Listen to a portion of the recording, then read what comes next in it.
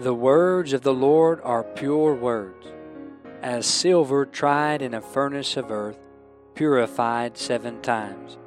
Thou shalt keep them, O Lord, thou shalt preserve them from this generation forever.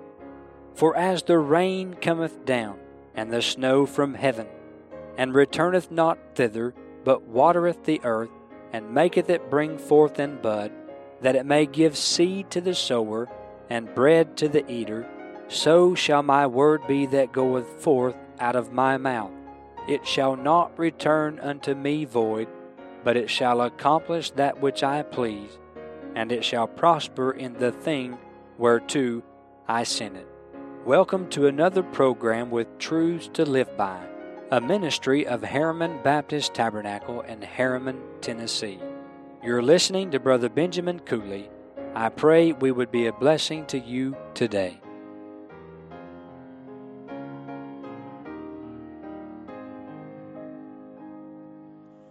O sinner, now down with the load of sin, come to the cross, come to the cross.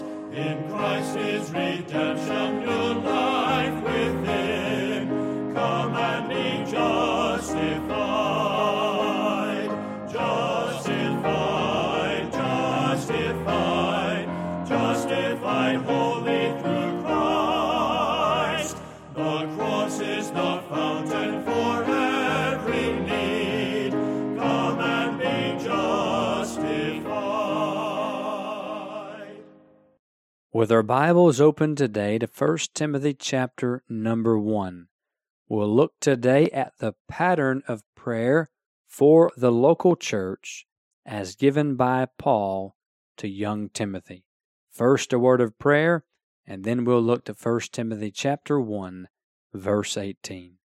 Father, it is in the name of our Lord Jesus Christ that I come now, and I thank you for your goodness, and I thank you for your grace, and I'm thankful for your good pleasure of thy will and of thy work in our hearts and our lives.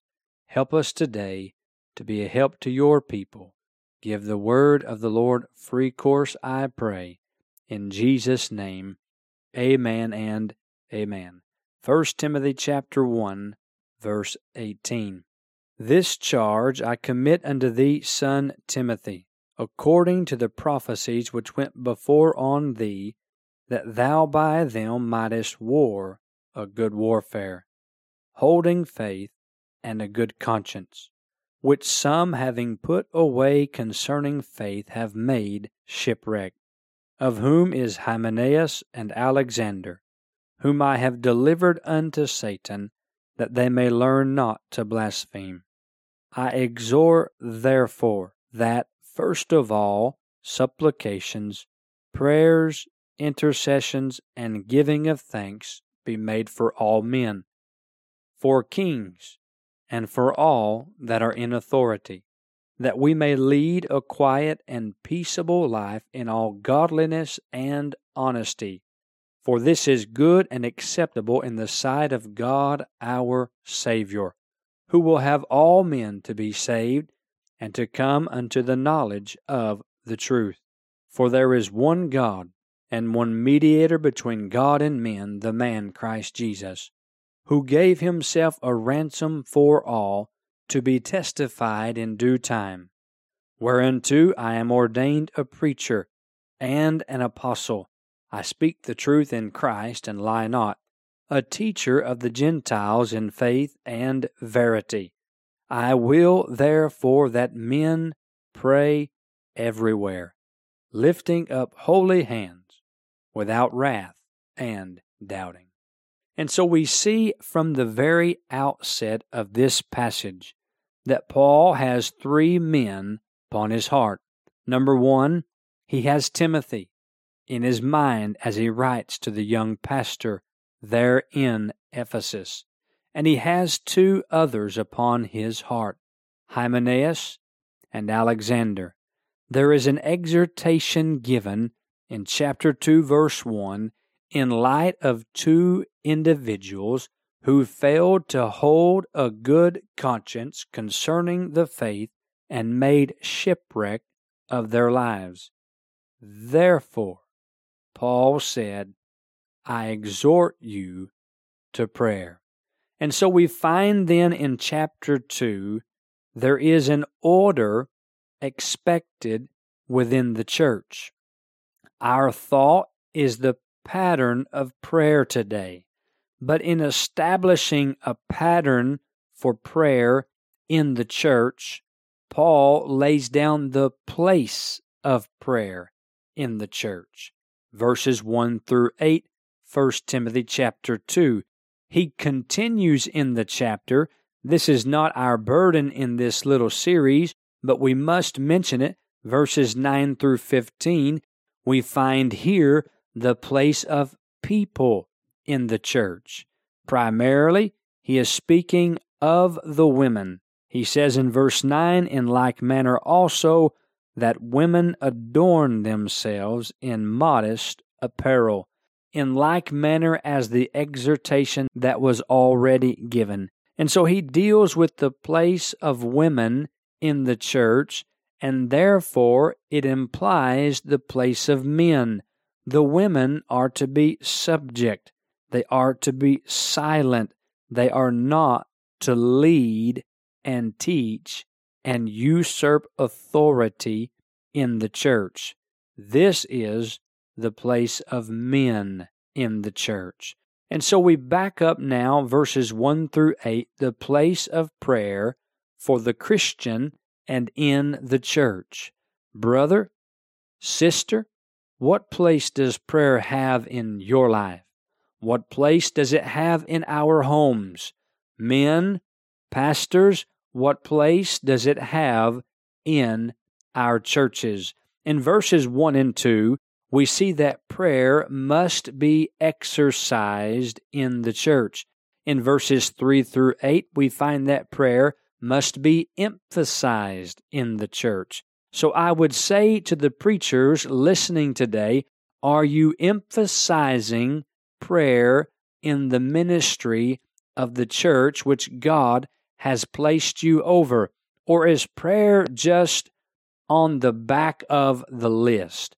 Is prayer just something that you will emphasize if there's time, or maybe you'll squeeze it in if there's room in the schedule, or there's an empty spot on the bulletin that gives you the order of the service? No, prayer is to have a priority in the church. And so we find, first of all, prayer must be exercised in the church.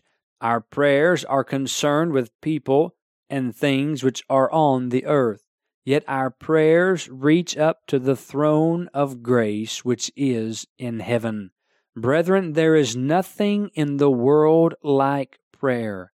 Prayer can change things upon this earth, and prayer can give us the very perspective and power which resides in the throne of God in heaven. Oh, how we should pray, and pray fervently, and pray faithfully, and pray frequently. Remember how our Lord taught His disciples to pray, as we looked in Luke 11 and found over in Matthew 6.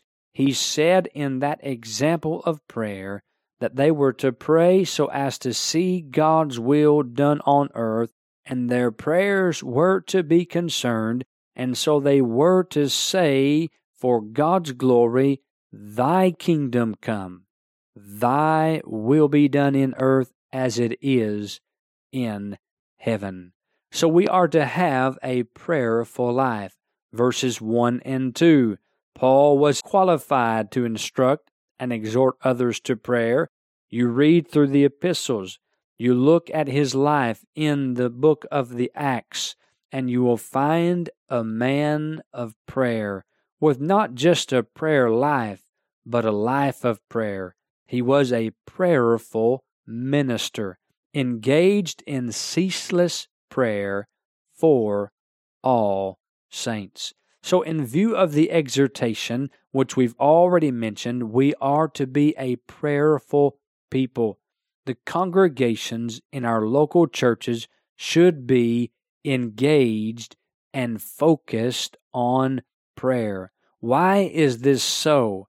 Because prayer sets the congregation in humility before God upon their faces. Prayer sets the congregation in worship before God with bowed heads and with bowed hearts. Prayer sets the congregation in anticipation before God with uplifted hands. Yes, Paul the preacher could not speak too much on prayer as he wrote to Timothy, the young pastor. And so this exhortation comes in view of the previous example of Hymenaeus and Alexander, but he is exhorting Timothy to move the church toward prayer. But then the example, he said, I exhort therefore. So there is the example that we mentioned earlier. There were two men who lost hold of the faith when they put away a good conscience. They allowed sin in their lives. Their good conscience began to be pricked and hurt and wounded. And rather than yield to this and repent, they went on in the wrong direction, and they made shipwreck of the faith. But then he gives us an explanation. We will mention it briefly and look at its exposition together the next time, the Lord willing. But the explanation, beginning with these words, that, first of all, this is prayer's priority. And then he mentions 4 different types of prayer: supplications, prayers, intercessions, and giving of thanks. This is prayer's pattern. This is the burden of this message.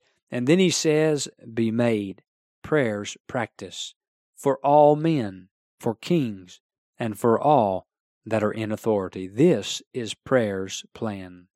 And then I can say this from experience and from the Word of God. We can say, when you look at all of this, prayer's priority, all the way down to prayer's plan, thinking of its pattern there in the middle, and you can see prayer's power. It is safe to say that there is evidence of the power of God in prayer. Prayer changes things according to God's will and God's power for God's glory. We thank you for making this ministry a part of your day. And in closing, we want to point you to the words of our Lord in Matthew chapter 4 and verse 4. He answered and said, It is written, Man shall not live by bread alone, but by every word that proceedeth out of the mouth of God. And truly it is written. God's word, every word, presents us with truths to live by. You've been listening to Brother Benjamin Cooley. Please send all correspondence to Truths to Live By, P.O. Box 575, Harriman, Tennessee 37748. Or you can email us at bmarkcooley@gmail.com. And finally, brethren, pray for us.